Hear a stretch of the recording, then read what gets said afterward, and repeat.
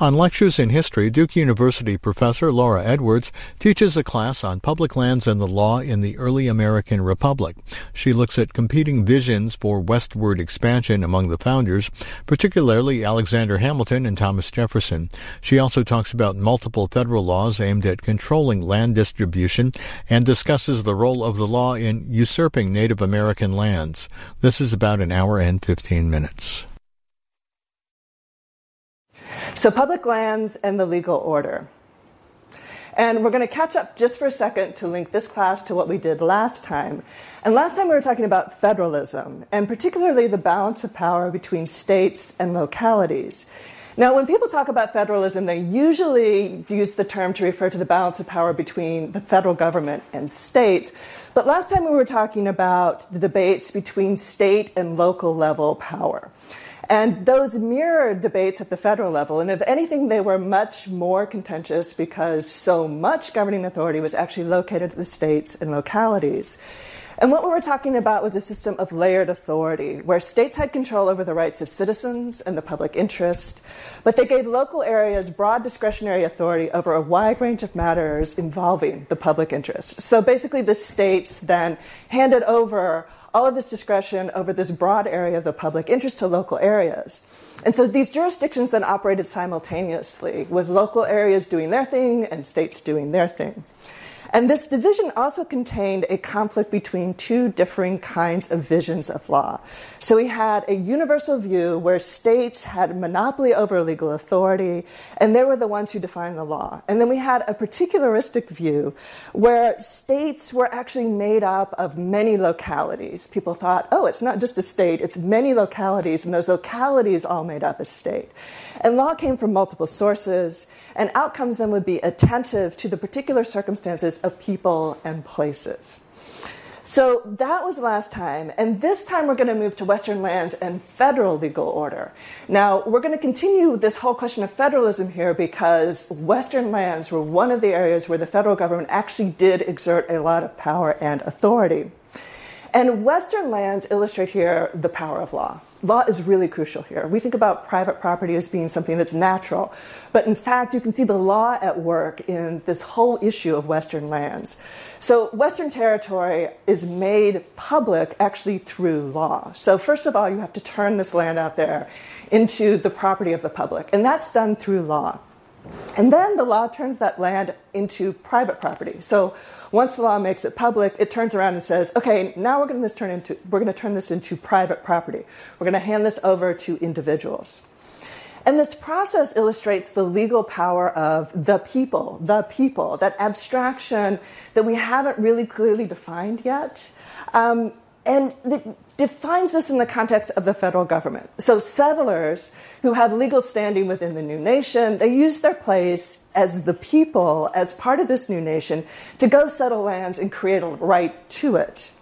And Indians who do not have that standing in the people, they can't do that. So settlers, as the people, have access to law, and this gives them a chance to create land as their private property, whereas Indians who are blocked from using the law are not able to do that, and they lose the land.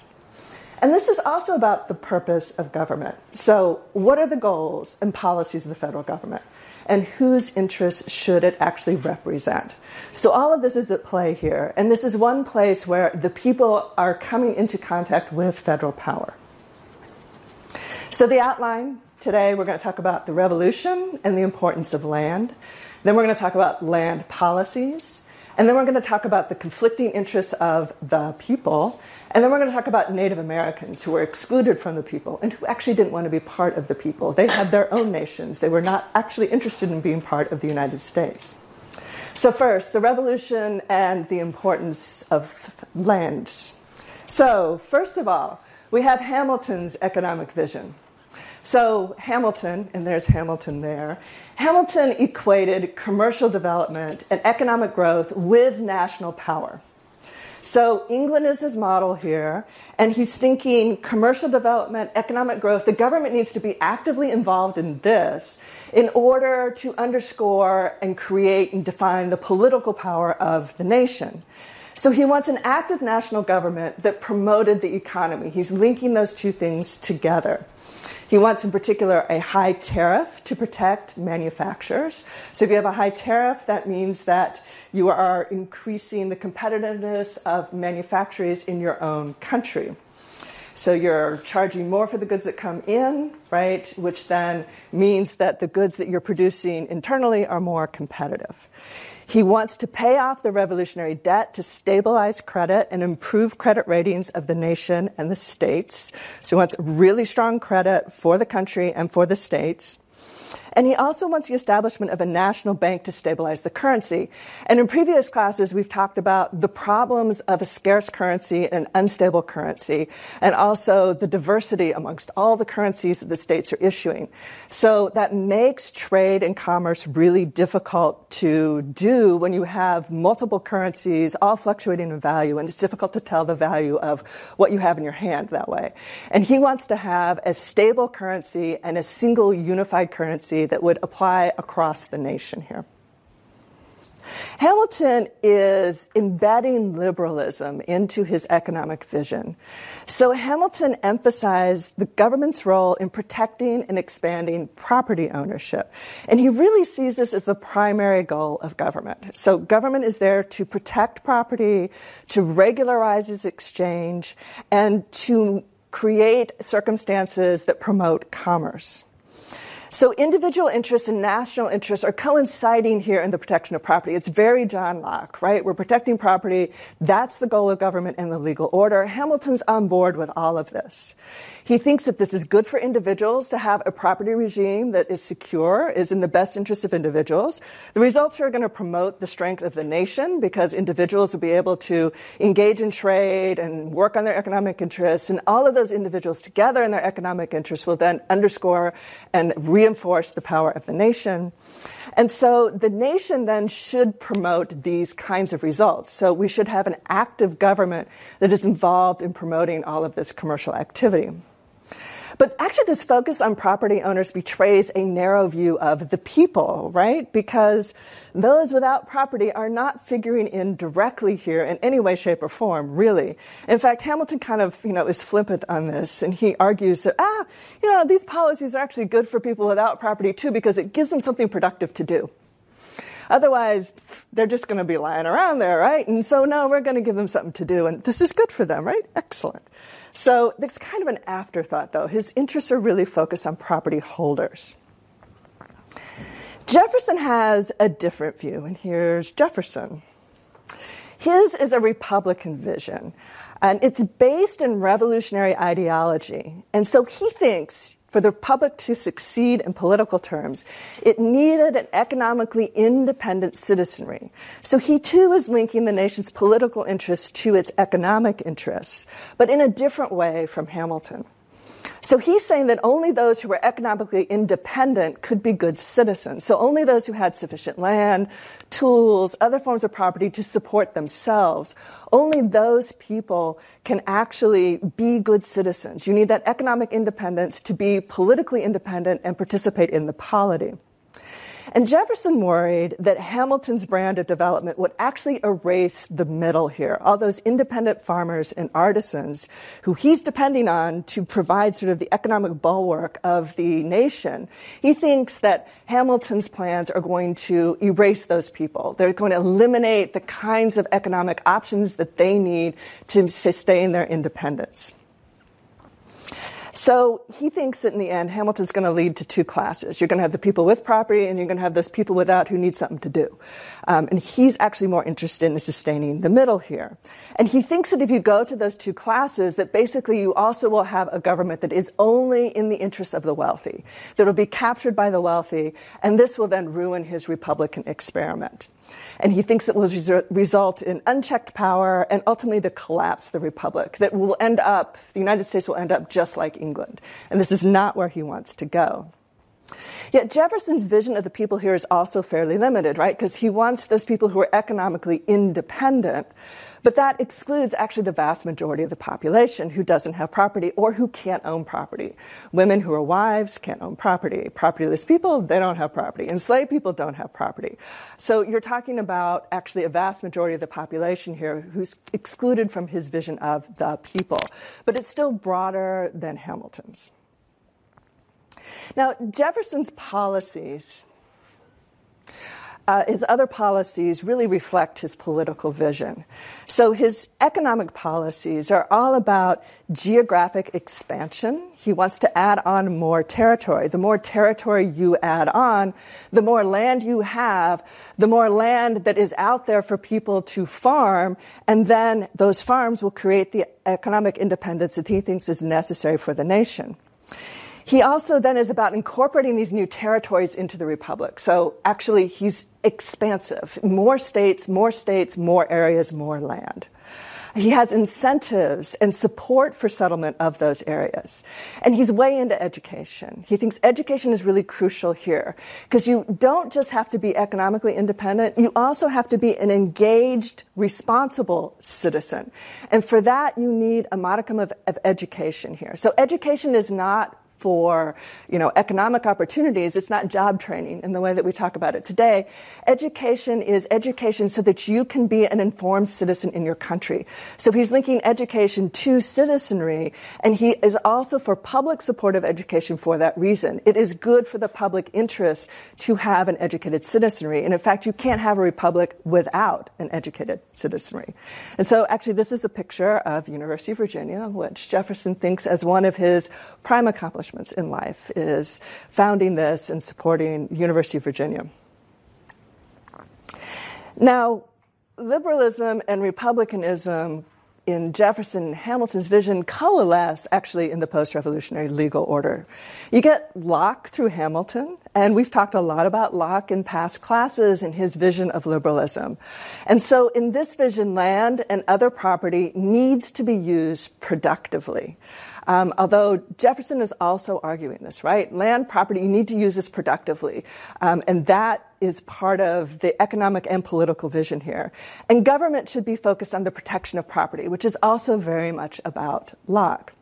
You get republicanism more through Jefferson. And we've talked about republicanism as one of the founding ideologies of the Revolution and the ways that that then filters through in shaping policy after the Revolution. So through Jefferson, we get this idea of the political viability of the Republic depends on citizens who are economically independent. That's crucial. It's called political economy for that reason. The politics and the economy go together here. And government then should ensure the economic basis for its political success. So here in republicanism, we have an idea of government and the legal order which is focused on providing the economic basis for basically the political health of the country. Economy and politics are merged here.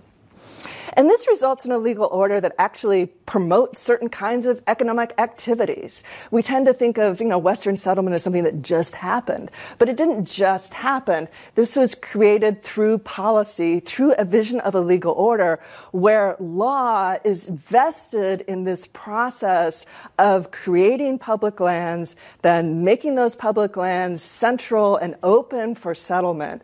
This is crucial to what's happening as people are imagining the good of the country, what the goal of government is at this period. Now, the interests of certain members of the people then are being privileged, right? The people are those settlers, those farmers, those people who are going to go out and use those western lands. Those are the people who are at the center of this legal order. But those lands then solidify also the relationship of the people to government. It's through those Western lands, through that participation in that process, that the people are also connected to government. So land is really, really crucial here. Now, there are contradictions and limits with this conception of independence, of this new legal order. Independence, in Jefferson's vision, it always needs help. There is no independent person in the early 19th century or the late 18th century. So independence, when they're talking about it, it doesn't mean alone. Like today when we talk about independence, we tend to think, oh, I'm independent. I'm sort of by myself. People can live by themselves. You live by yourself, you go to the grocery store, you buy your food, you come home, you microwave it, whatever. You can't do that in this period. You need help. You need a lot of people around you. And the people who talk about independence in this period, they know that too. So when they talk about independence, they're assuming also the presence of dependence. So a household head then is the independent person who oversees and directs the labor of all the dependents in the household. And the dependents include his wife, the children, hired workers, and enslaved people. So independence requires a labor force. And wives are seen as part of that labor force. They're crucial in providing domestic labor. You can't, like I said, go down to the convenience store and get something to microwave it. You have food that you need to process and prepare. Women are involved in that and are considered responsible for kitchen gardens, for also producing all of the clothing in the household, for a range of domestic work, which really is crucial work. You can't not do it, and you can't just sort of purchase that. Children are also considered laborers. This is why you have big families. You have big families because children are useful to work. You don't, cherish them and send them to school and off to college. You put them in the fields. As soon as they're old enough, they start taking care of their younger brothers and sisters. So children are seen as the crucial workforce. You also have hired workers who are dependents because they're propertyless laborers, right? And enslaved people in those states that are still legitimizing having slavery. Now, dependents could never be independent. Their legal status meant that they could not own land or other kinds of property that could be the basis of independence. So dependents are kind of locked in this position, in this status. Wives, because of the property restrictions on them, can't purchase land. Enslaved people are property, they can't purchase land. Minor children, they also have legal restrictions that make that impossible. People without property usually are without property because they don't have the means to purchase land. And it's really difficult to acquire that by simply working for wages. So their legal status means that they basically cannot be independent. But there's also the assumption here that all these people who are in positions of dependency, that they're dependent by nature. And so, therefore, they're kind of constitutionally incapable of actually ever being independent, to the point where it would be even dangerous to try this. So Southern slaveholders in this period argue, for instance, that, well, we need to keep slavery because African Americans are, and this is their argument, naturally dependent by nature of race, and therefore slavery is the means and the institutions of disciplining, containing, and protecting a naturally dependent population. So this presumption of dependence then leads to the assumption as well, and is built into it, sort of mutually reinforcing, that people are dependent because of who they are, and because of who they are is the reason why they're dependent. So this kind of locks them into this position. And yet, still, all these independent men are themselves dependent on other people's labor. They're dependent on this whole range of dependence.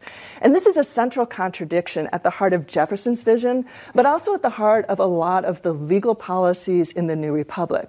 There's a lot of talk of independence, but that talk presumes the presence of dependence. And those dependent people are still there supporting, actually, the independence of others.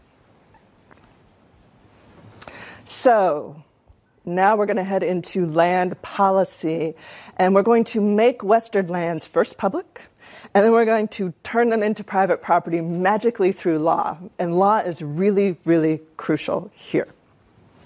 So we've got the Northwest Territorial Ordinance, which I just have to say is really hard to say.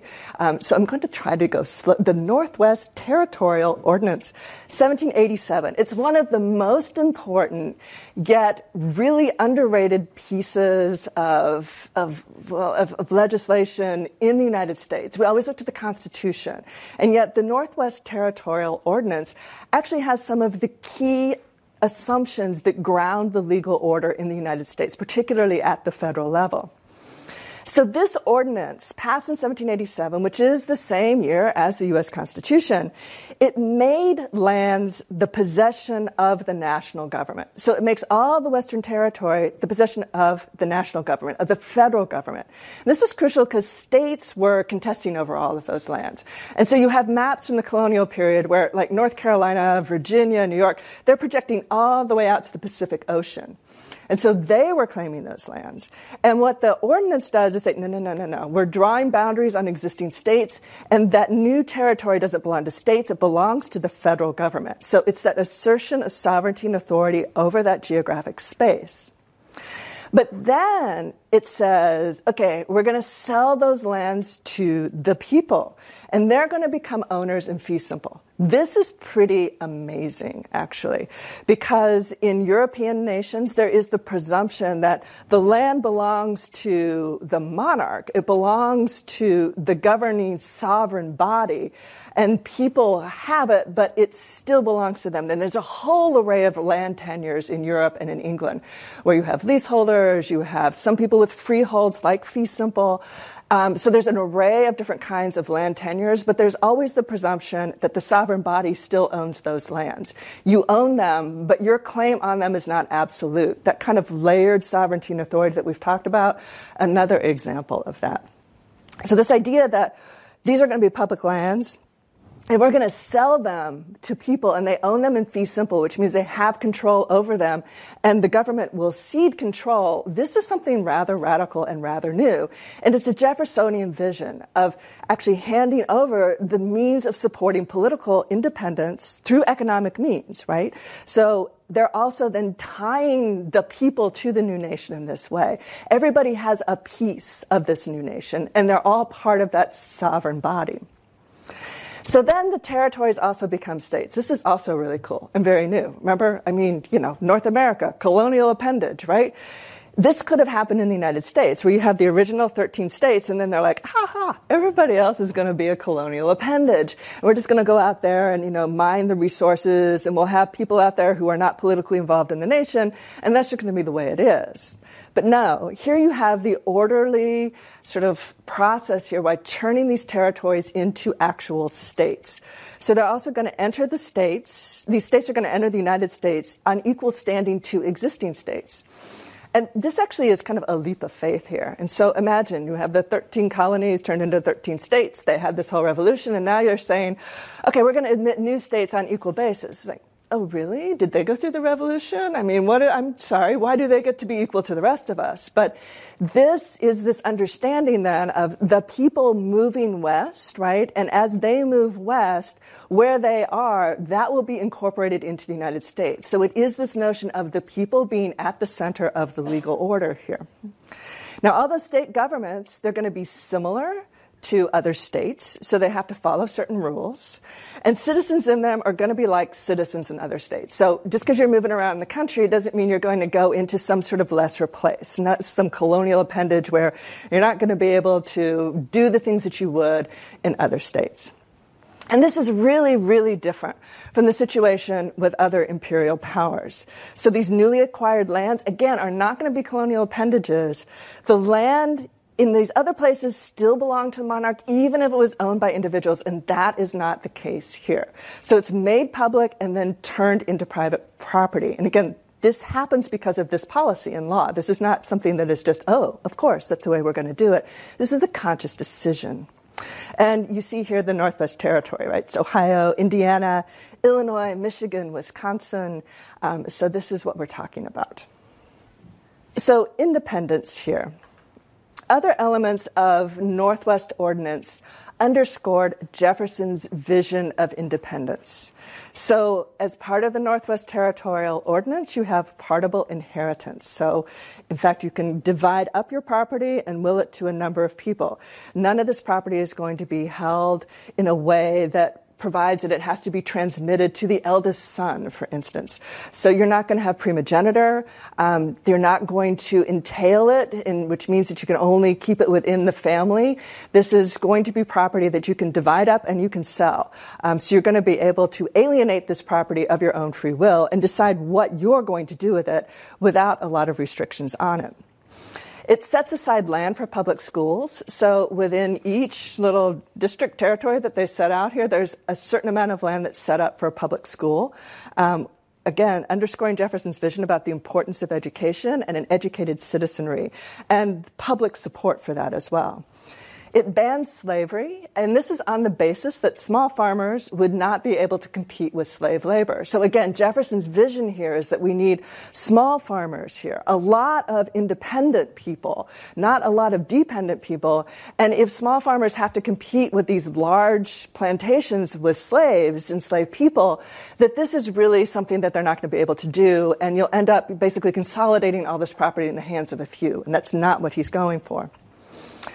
And it also erases Indian land claims, which opened up more land and also eliminating overlapping claims to sovereignty in any given area. So where European powers, as we talked about in previous classes, would claim land, but then also acknowledge Indians' claims to sovereignty over that land as well, this is not what's going to be happening anymore. This is the Northwest Territorial Ordinance, it challenges that older presumption about layered sovereignty, layered claims to land, and this is going to promote conflicts. And you saw that in some of the documents that were assigned today. And notice, too, that these are the kinds of positive statements about this is what the government does that was lacking from the U.S. Constitution and that you noticed and talked about in your blogs for that class. Like, oh, U.S. Constitution's a pretty thin document there. It doesn't have positive statements about what government will do. It's mostly about the organization of government and what government won't do. And here you have positive statements about what it will do, actually. So the legacy here, as Jefferson carves up the Midwest into these nicely arrayed little blocks that they're going to now sell off to all of the nice little small independent farmers in the United States. You see this when you fly over the Midwest. I'm always fascinated by this. I'm looking out the airplane window going, oh my gosh. But, they survey all this land. You want to survey it and then you're going to open it up to settlement. And what you have here, and this is winter in Illinois, is the artifact of that, right? It's still actually written onto our landscape. We can see Jefferson's vision and the Northwest Territorial Ordinance in the land that we still live on. So all of those surveyed little squares are exactly what was done after the Northwest Territorial Ordinance, and those little plots of land are exactly what was sold then, and we still have that surveyed sort of map onto the territory there. So, you fly over and it's like, oh, there's Jefferson. When I look down and look at the Midwest, I just think that's so cool. But there's actually physical representation of this is kind of amazing that it has lasted that long. And then Jefferson, after the ordinance, he does more land. So he has the Louisiana Purchase, and this is 1806, and one of Jefferson's more significant and enduring achievements. So we have, everybody talks, we have the Louisiana Purchase, and you kind of toss it off. And yet, this is amazing. It more than doubles the size of the new nation. And when you think about the implications of that, it's pretty astounding. Actually, to double the size of a country and then imagine, how are you going to incorporate all those people in, right? All that territory. This seems like a pretty big challenge. And given current debates over immigration, both here and in Europe, people now are thinking through the process of that and imagining that to be a real difficulty. And here's Jefferson adding on more than doubling the size of the United States with the expectation that that will fill up with new people from within the United States, but also new people coming to the United States. It's pretty amazing. And it is this optimistic vision of the country, but one based on that faith in that economic independence being necessary for the political future of the country. So he's willing to gamble on that kind of expansion because he thinks that expansion is really necessary for the political health, for the basic legal order of this country.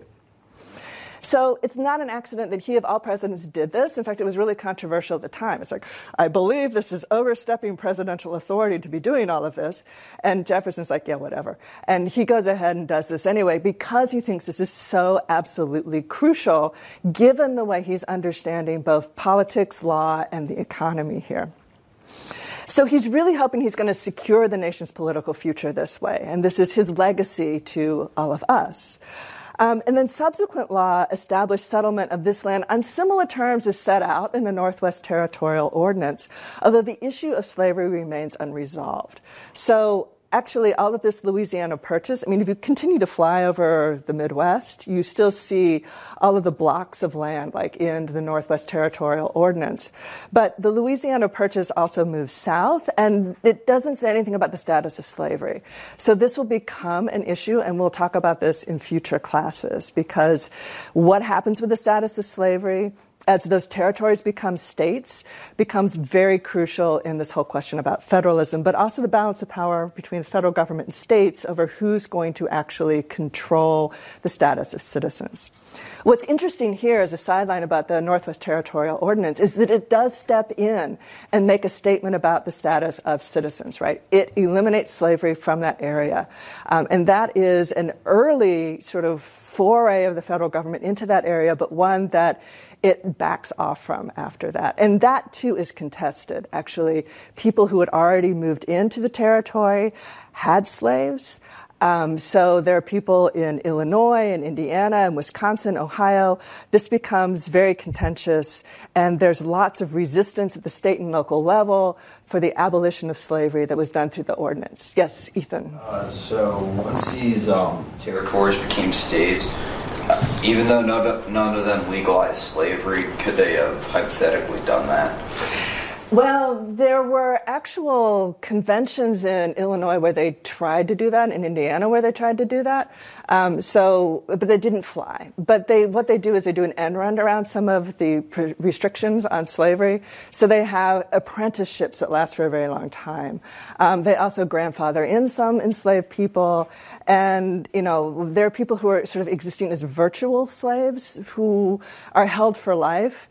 And as long as they're held, unless they challenge that legally, they're still held. And so there's all these ways that people in the territories get around this question of slavery. Illinois is also an interesting example because it's really near Missouri, and people go back and forth between Missouri and Illinois. And so, yes, there actually is still slavery in these places, and there's also people who are enslaved for life.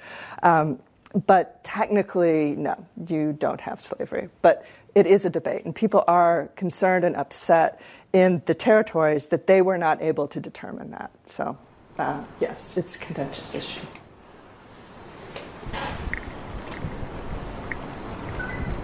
Okay, now we're going to go on to the conflicting aims of the people here. And the people are notoriously, conflicted. There is no the people. And as you'll find out increasingly over time in this course, the more people that you put into the category of the people, the more conflicts you're going to have, right? It's actually easy to have a very harmonious the people if you restrict it to only a few folks who have the same interests. Once you start adding on, then you get more conflicts. So we've turned this land into public property with the Northwest Territorial Ordinance, and we've called it public land for the benefit of the people. But who are these people who are going to be benefiting from this public land? So immediately, the distribution of public land gets really, really, really, really complicated because there's so many different people who count themselves as part of the public. So some people who count themselves members of the people want the land to go to those who lived on it and improved it. So they want to be able to settle before establishing a claim, and then they want to be able to purchase those claims in small parcels. Now, this is a time-honored way of actually making legal land claims, time-honored in an Anglo-American tradition. You move onto a piece of property, you improve it, you work it, and through the ways that you've improved the land, this is the basis for a legal claim, right? Think Locke, right? You applied your labor to the land, and because you've improved it and added value to it, this translates into a legal claim that the courts recognize oftentimes as actual, a way to establish legal title and legal ownership to that. So all these settlers who've been moving across the Proclamation Line, which was the line that the British drew on the Appalachian Mountains before the American Revolution, and all the American colonists are ignoring that and moving west. And then all the American colonists are ignoring their own government, and they continue to move west. What they're doing is, okay, fine, I can make legal claim to this land through settlement itself. And then when I'm there, the government should recognize my claim. So you still have all these people trundling across with their wagons and whatnot, making legal claims to these lands, or at least they think they ought to be able to. But you've got manufacturing interests in the East who are not eager to make land too cheap for fear of losing their labor force. So you have these people who are Hamiltonian, right? They want to build up manufacturers in the United States, and they're all along the East Coast. They got their little factories, they got their little businesses. What do they want? They want cheap labor. And if all their labor goes west, well, then the price of labor rises. They don't like this idea. In fact, they're very doubtful about this whole Jeffersonian thing anyway. Now, some people don't want to give away valuable land to a bunch of people who they see as hicks, yokels, ne'er-do-wells, and freeloaders. Those are all the settlers who want to go settle and then claim the land. So these people who are arguing against that call those people squatters. And there's all this iconography of these kind of slack-jawed yokels sitting in, shacks out in the middle of nowhere, smoking corncob pipes and drooling on themselves, that is put out by people who are saying, no, actually, we can't just give the land away to these people. We're giving away the treasure of the United States, public property, to these folks. We ought not to be doing this at all. We need to actually charge more money for this and come up with a better plan about how we're going to actually, capitalize on this incredible public treasure that we have. And others who plan to stay where they are, they don't want the prices so low that the federal government doesn't make any money on the deal. It's like, okay, I'm out in the East. I'm never going to benefit from that Western land. The only way I benefit is if we charge enough money for it that it goes into the public treasury, and then we can use that money for other things. So we should charge more money, not make this land cheap. And we certainly shouldn't give it away. And then commercial interests and land speculators who want in the West who want sort of easy access and purchase policies, they want that so they can seize large plots of land. And then they want to be able to, divide that up and resell it at a profit. So they're like, no, let's open this up immediately. Let's make these plots large and cheap. And I can go in there because I have money and I will buy that up and then I'll resell it in smaller allotments to other people. So yeah, let's go in there and open this up right away and let's make this cheap. And then there are also conflicts between the North and the South as slaveholders begin to fear that these spread of independent farmers in the West, maybe that's not a good idea because we start adding more and more states to the Union that don't have slavery and are composed of all of these little ornery small farmers. I don't think that's a really good idea. So they're concerned about that balance of power between slave states and free states. And that starts now, but it will become more and more of a problem over time. So we start getting sectionalism involved in all of this Western settlement as well. So then I'm going to give you a series of statutes, land policies here, that try to sort through all these conflicts. Now, I used to assign these as readings, but it's kind of self-explanatory what they mean, and so now I'm giving them to you in the context of the lecture itself. So the first thing is a statute on the sale of public lands from 1829.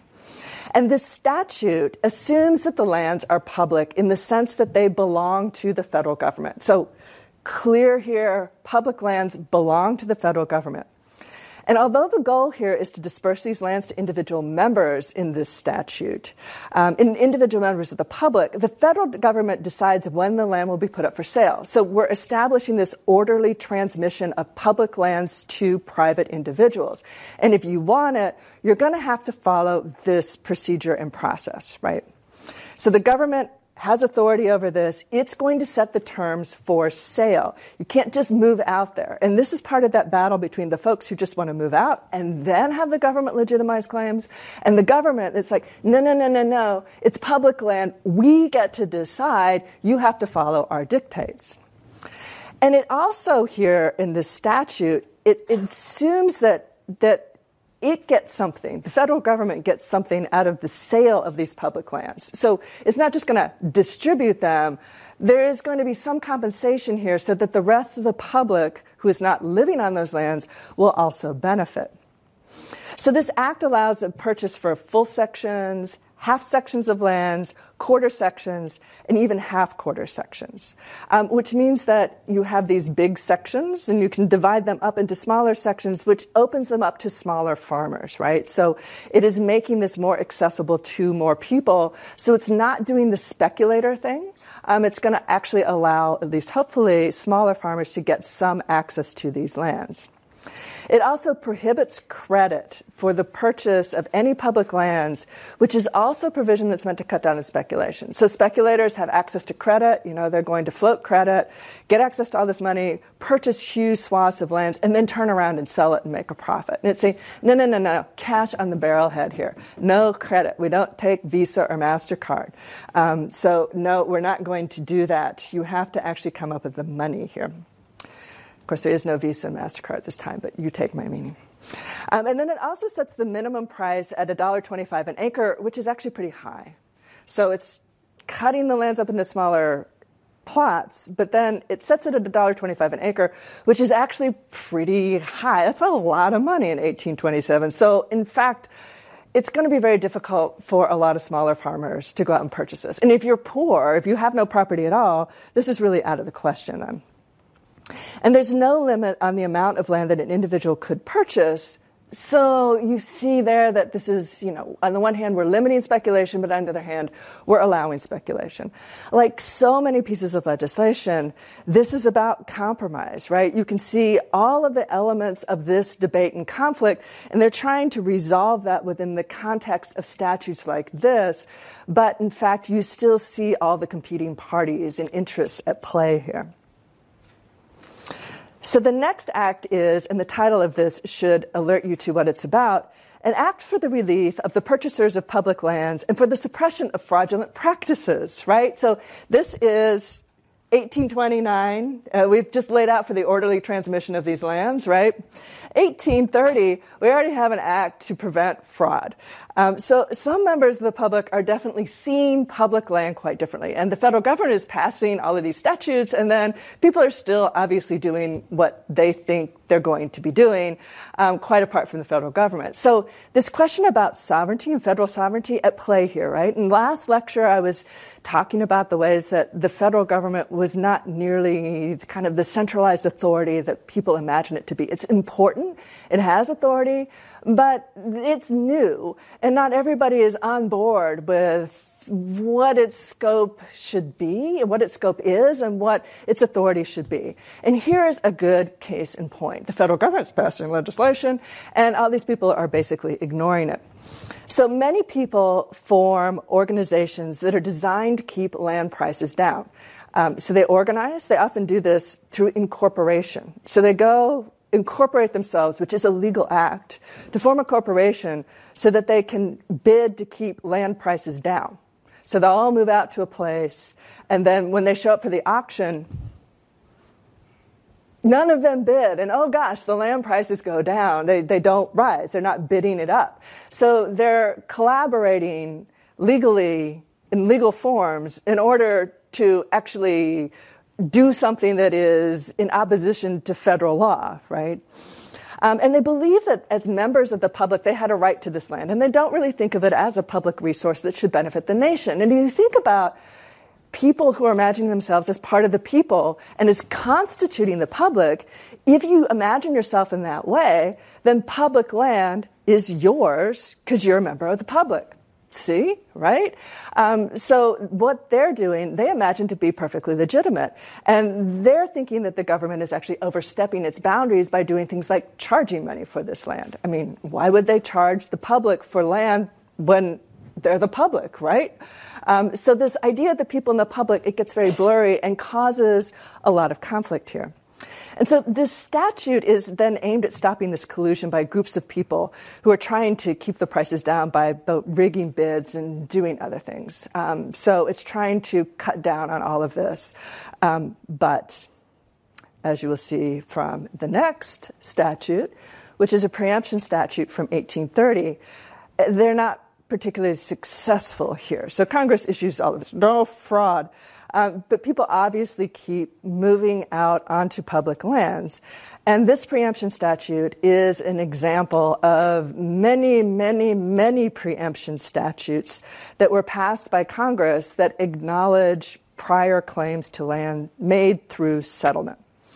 And this statute then gives insight into this whole area of conflict, whole other area of conflict over the meaning of public lands. So for these folks, the term does not mean, public lands, does not mean that they're in possession of the federal government. It actually means that it's in the possession of the public, right? So directly, rather than the government representing the public, it is the actual public. It's an interesting conflict here, and it's actually one that we still have out with the use of Western lands in particular. So many settlers then are entering these territories before the lands are open for settlement and sale. The fraudulent issue is part of that. They'll form a corporation, then they go out and settle lands before they're open for sale with the idea there that they're going to get the best lands before they're actually open. So they're there before the federal government opens them up. So they will squat on this piece of land and start working it on the presumption that basically possession is 9/10 of the law. And squatters come from that notion that you squat on this land. And it's also seen as a derogatory term at this time, squatters, squatting. That's not something you say to somebody if you want to be respectful. Now, what's interesting here is the U.S. Congress often accommodates these people with these preemption statutes, like the one here that's legitimating settlers' claims to the land. To me, this is fascinating. It's like, okay, these settlers go out there. They've been causing problems here since before the Revolution, right? I mean, they were Thornton Britain's side. They exacerbated all the problems of the 7 Years' War. They exacerbated problems during the American Revolution. And now they're going out there again in violation of their own government's legal policies. And then they have the gall to come back and petition Congress and say, oh, by the way, can you pass a law that acknowledges our claim to these lands? And then Congress does, right? It's like, wow, that's really interesting. Instead of saying, get off, we've sold them to somebody else, like, oh, okay, I guess we'll do that. And this, I think, says a lot about the power of those people, right? Congress, in fact, does not really want to say no because saying no to these people is not something they want to do. That's pretty dangerous to tell members of the people who are using acknowledged customary legal claims of claiming land that they can't do that. So Congress doesn't do that. And they then pass these statutes that say, sure, you can have the land. So it deals with these preemptions from actually 1830s, but it stretches back before in parts of, the Old Southwest too. There's all these people who are actually in these areas already, not even just settlers who moved into them. And the U.S. government is always then sort of dealing with these claims to land by people who are already there. So this idea, too, that somehow this land is blank and public, this is also a creation of policy, right? It's a fiction that the federal government has lobbed out there, a legal fiction, so it can claim that land and then distribute it. But in fact, on the ground, the reality is much more messy here. There are people who are already there. There are European people who are already there from French, Spanish rule, British people who are there. There are also Native Americans who are there, and we'll get to that in a second. But nonetheless, Congress is still acknowledging these preemption statutes of settlers who have, in violation of law, gone out there. And they actually make preemption a general right in 1841, which is, they say, okay, we're not dealing with this anymore. We're just going to make it a general right. And basically, the federal government is like, okay, we're done trying to keep these settlers in check. Suggests, though, the power of the people here. And you had Mr. Jason Lothrop, who is a case in point. Now, there is Jason Lothrop there, looking very distinguished in that 19th century scary kind of way, They always have these pictures of 19th century people, and it's hard to imagine they ever smiled or laughed, I think. I mean, that's part of how they had to pose for their portraits, but somehow they come across always looking extraordinarily stern and earnest, and he's really filling the bill there. And there's the Baptist church that he preached at. So he is an upstanding member of Kenosha, Wisconsin. And I know he's an upstanding member because there are pictures that you can find in the Wisconsin archives that have been digitized. And they have all sorts of stuff with Jason Lothrop all over them. So, yes, distinguished member of Kenosha. But he was an illegal squatter. He's basically an outlaw. But this is what an outlaw looks like, right, in the 19th century United States. And so he and his congregation settled in Wisconsin territory before it was officially open for them to do so.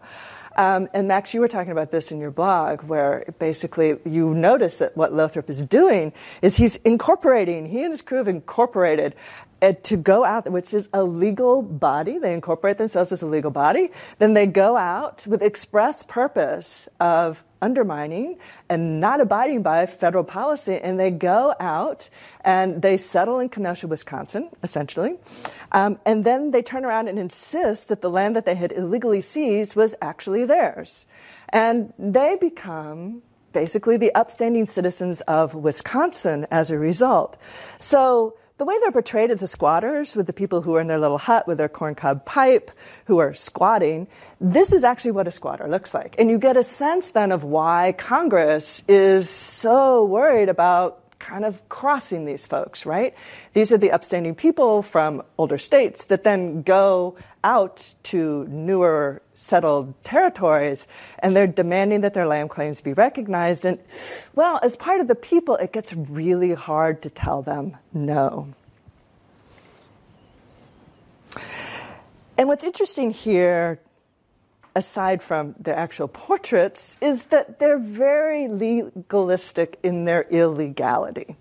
So Lothrop and his crew are suggesting that they have a deeply held alternative view of the public lands, but that's so firmly entrenched in their mind that what they're doing is legitimate that it doesn't occur to them that what they're doing is actually illegal, right? They're just like, okay, this is, of course, we're going to do this, and of course people will recognize it. It's not illegal. They're turning their vision into something legal, and they're able to do that because of their position in the people.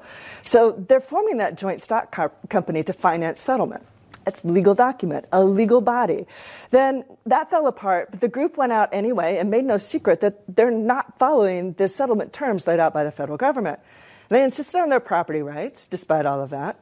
And they form a claimants union, which is organized around actually then, promoting their rights with Congress and making sure that their rights are recognized. So they're creating rights here. And those rights have legal basis, but they're creating rights that they hope will be recognized by the federal government.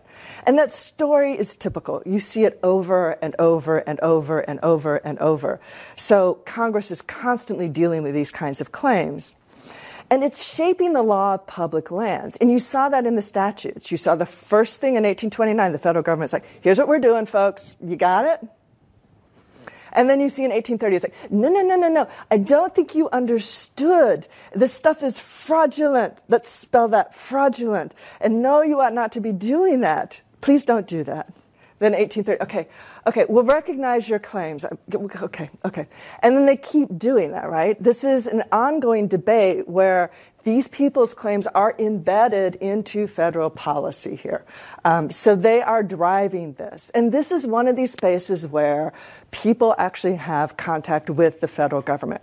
And in the last class I was saying, oh yeah, not so much. You get the post office, you get veterans, pensions. Western lands is the other place where people have contact with the federal government and in territories. So this is one place where the people are actually shaping federal policy in a really clear, substantive way. But that's very different from Native Americans here.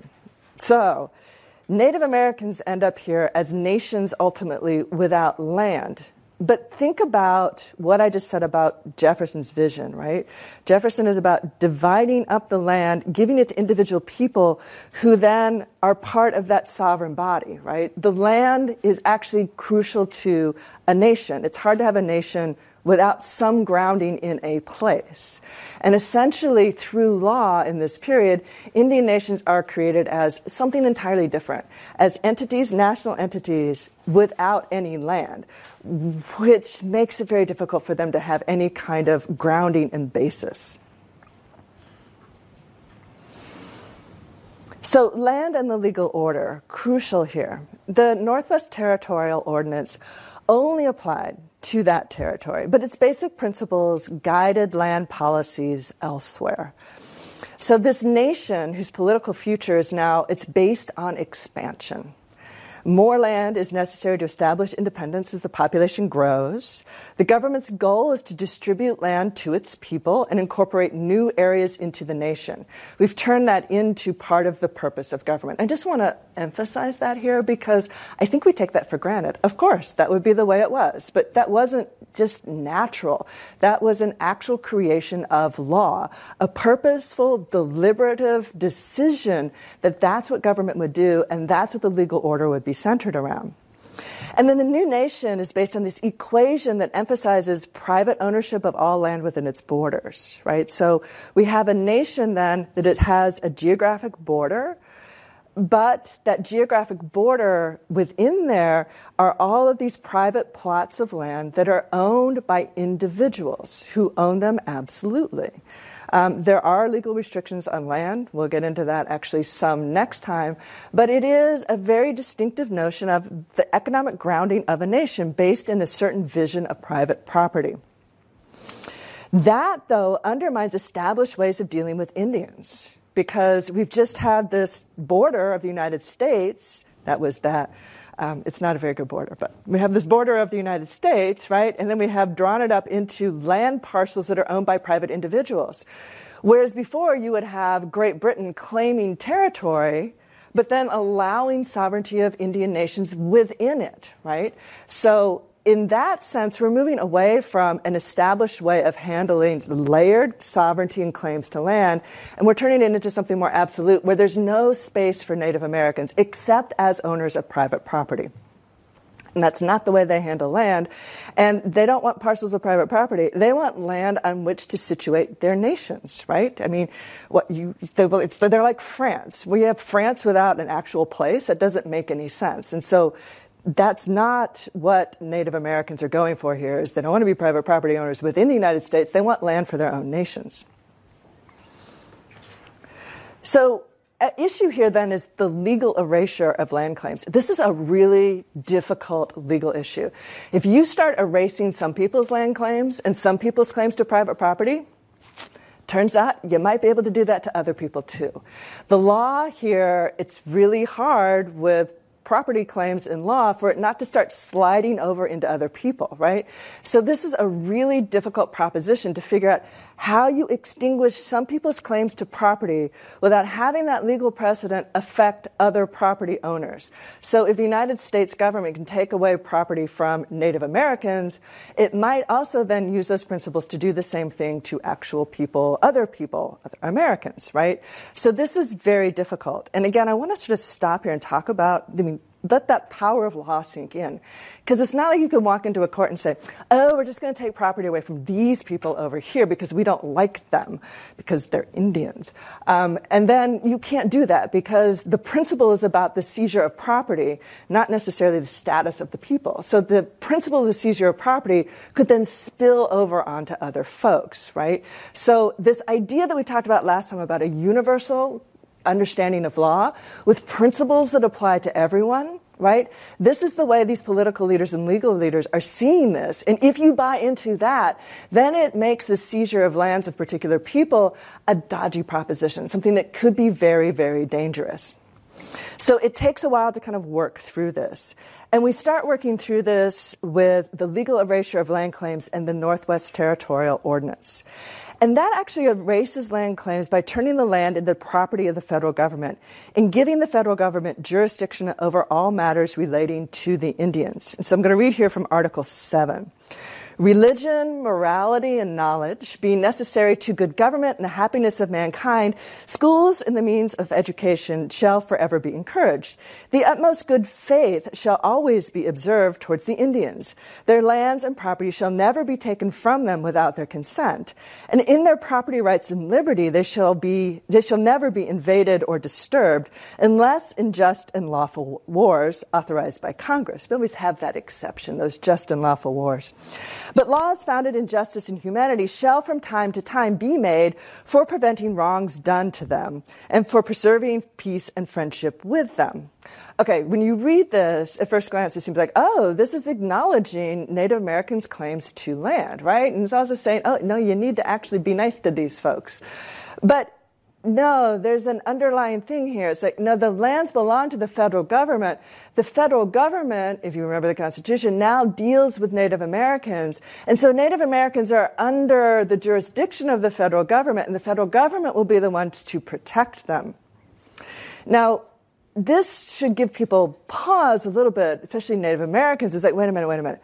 Why the federal government? Why are we going to imagine that's going to actually be very protective, right? And here the language seems good. But on the other hand, that means following through here. So if the federal government protects them, then the lands will be acknowledged. But this could also go the other direction because the federal government actually is laying claims to these lands. Now, Native Americans, remember, were left out, and I don't think I said this before, left out of the Treaty of Paris, which ceded the lands in the Northwest Territory to the United States after the American Revolution. So we had this whole treaty. And guess what? The people who actually owned the land, most of them, Native Americans, they weren't there. So in a very classic sort of European imperial way, they ceded control of those lands to the United States, right? So it's claims to those lands where Native Americans actually live with that layered sovereignty. Native Americans were there, Europeans claim them, fine. They handed them over to the United States. They didn't tell Native Americans, and now the United States has a whole different approach to the land, one that does not allow for that kind of layered sovereignty of claims, but then also recognition of other claims at the same time. And Indians here also cannot, under the territorial ordinance, dispose of their lands directly. They have to go through the federal government. So the federal government is now going to be the arbiter, the big entity that you have to go through to deal with Native Americans, but also increasingly the entity that is going to be supervising Native Americans. So, and then we get into the power of law to frame these issues, and you get a lot of text here. Johnson v. McIntosh is one of the key decisions. This is 1823. And it affirms the principle of Indian nationhood. So negotiations with Indians are within the domain of federal policy. We've established that Constitution, followed through with that with the Northwest Territorial Ordinance. So that principle of nationhood and negotiations with the federal government, that's key because basically the Constitution, Johnson v. McIntosh, Northwest Territorial Ordinance is treating Indian nations like other nations, right? So just as the federal government deals with France, so they deal with the Cherokee Nation. It's not for states to treat with those nations. That's what the federal government does. But Indians may be nations, but according to Johnson v. McIntosh, they have no land. So how do you get around the fact that territory ceded was also claimed by Indians, essentially? So ceded in the Treaty of Paris, claimed by Indians. This is how you do it. Indian claims don't matter because they had already been conquered by European powers who obtained rightful claims to the land. So this is also, at the beginning of the class, remember I said, law often rewrites history, but it always uses history as legitimization and precedent, right? So I've been saying, and we've been talking about how European powers claim land, but Indian nations also claim land, and those coexisted. And European powers claimed knowing that Indians also had claims, and those were both there. That, of course, was contested and a source of conflict as to the extent of those claims and where they abutted and overlapped. And oftentimes, European powers are trying to extinguish Indian claims to land.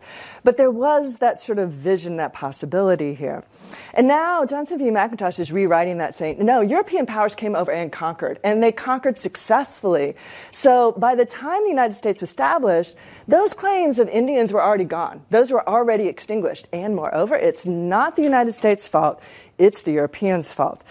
So, yes, you can go back to the Declaration of Independence and, those Europeans, bad folks. And amongst the other things that they did were conquer and extinguish Indian claims to land, and therefore the United States got clean title to them, essentially, in the Treaty of Paris. And also, generally, outside the Northwest Territory as well, all Indian claims were extinguished by European imperial powers way before the American Revolution. So therefore, Indians are nations, but they're inferior to other nations. They're different kinds of nations here. And this case also then casts the interests of Indians in the new republic as opposite, in perpetual conflict. So Indians are sort of lesser nations, which are unfortunately lodged in the middle of the United States. And this is going to be a conflict that you're going to have to resolve. You have to somehow make Indians go away because their presence in their current state is really not tenable. Indians have to leave the land altogether because they cannot coexist with whites and could not live in the Republic. Now, this may sound simply about race, and it is about race to a certain extent, but think back to that Jeffersonian vision, right? This is also about a vision of the legal order.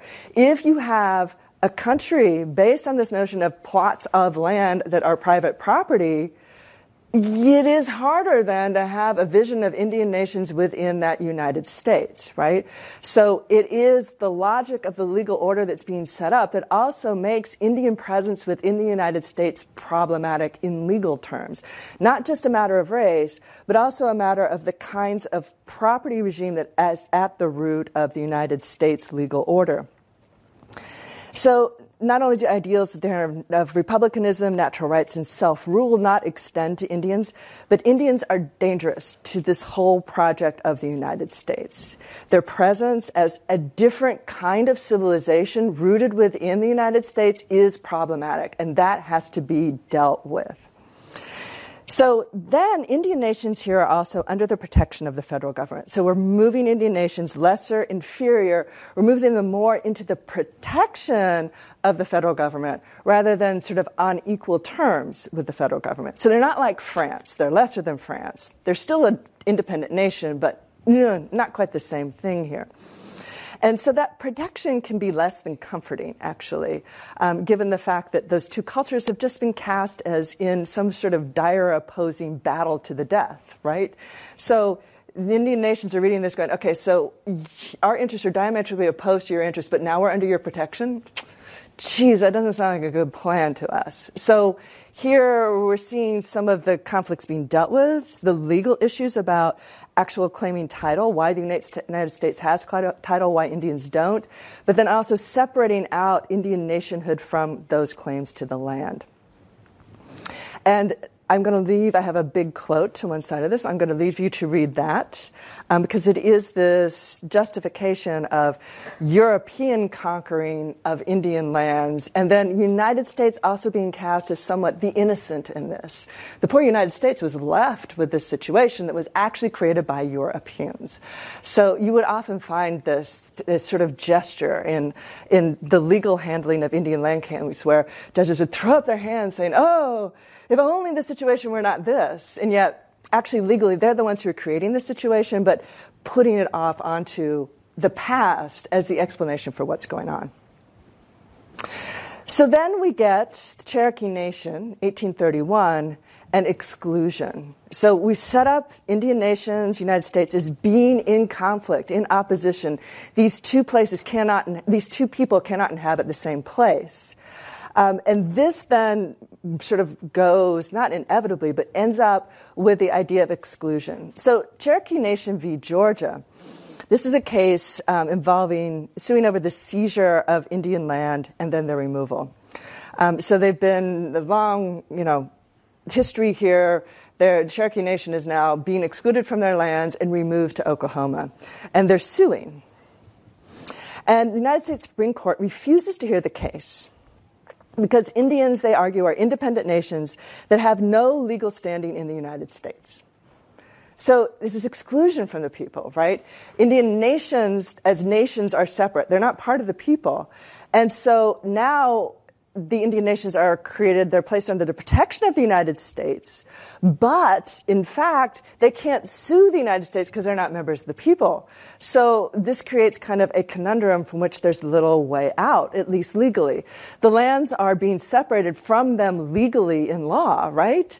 And yet they cannot access the law that is doing this because they're not part of the people. Think about the difference with Jason Lothrop here, right? Jason Lothrop can go out there and settle lands and put his, little hut and house down and his Baptist church down, and he gets legal claim to them. But Native Americans are classified legally as other nations, and as members of other nations, they cannot sue because they're not members of the people. So they are under the control of the federal government in this, as this goes further than Johnson v. McIntosh, calls them domestic dependent nations.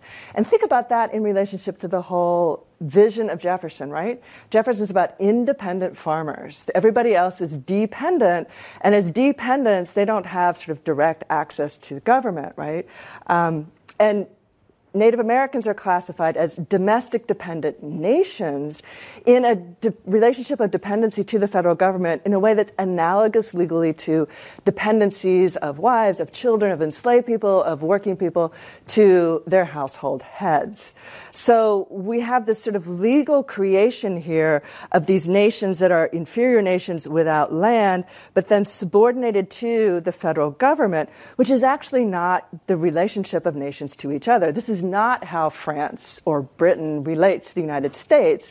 And imagine if, the French envoy went off and told the government, guess what?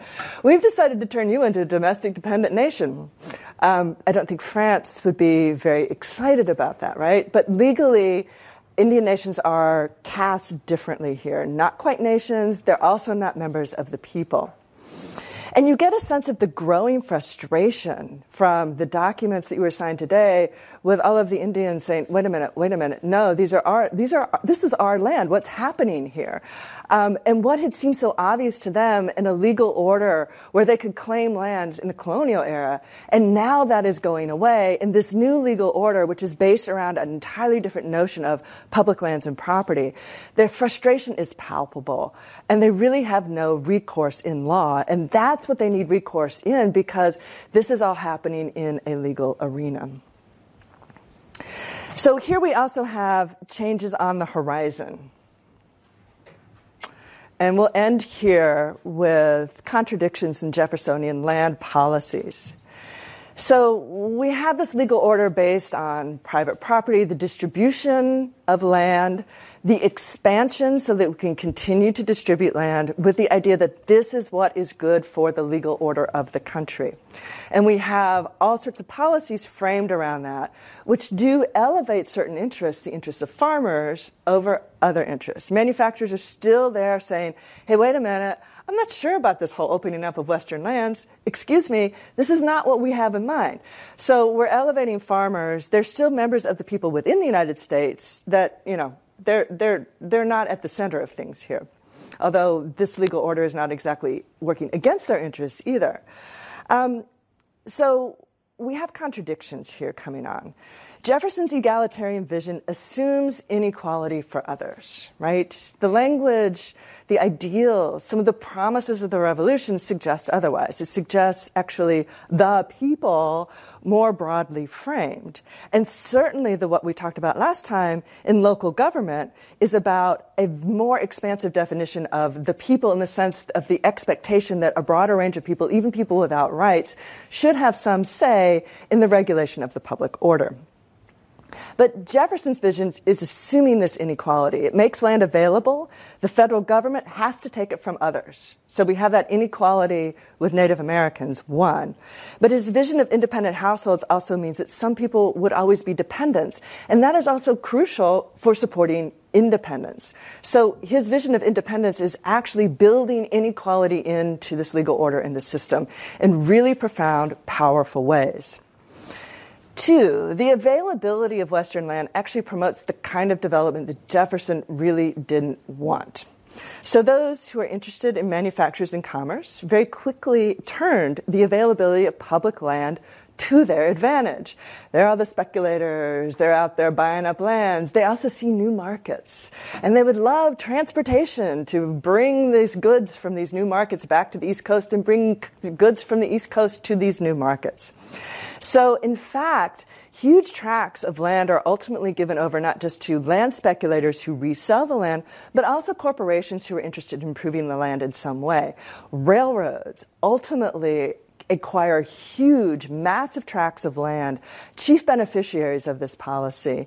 And they're given land free with the intent that they will build railroads, right? And then actually that will benefit the public interest. So the public interest here, you begin to hear the shift, right? From the little small farmers to, the public interest is actually benefited by building railroads, handing over the public land to private corporations because they will ultimately produce economic development that will be in the public interest. So in this Jeffersonian land vision, you also have a shift here, ultimately from small farmers to increasingly a manufacturing vision that is actually more in line with Hamiltonian lines. And then finally, westward expansion ultimately accentuates conflicts particularly over slavery. So those issues about, Northwest Territory, no slavery, Southern slaveholding leaders in those states are scratching their head going, I don't know, that's a good idea. Ultimately, adding on more and more territory raises that question about slavery and its position within the United States, with some people seeing slavery as being actually opposed to the grounding interests of the Republic, and other people seeing it as being central.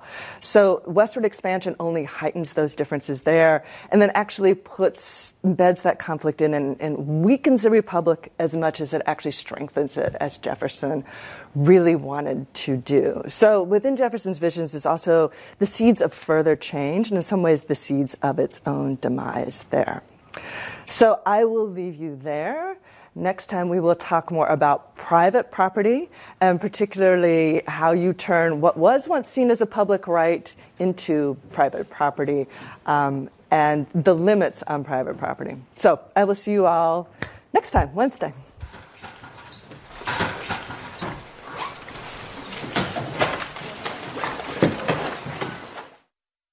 Join us every Saturday evening at 8 p.m. and midnight Eastern as we join students in college classrooms to hear lectures on topics ranging from the American Revolution to 9/11.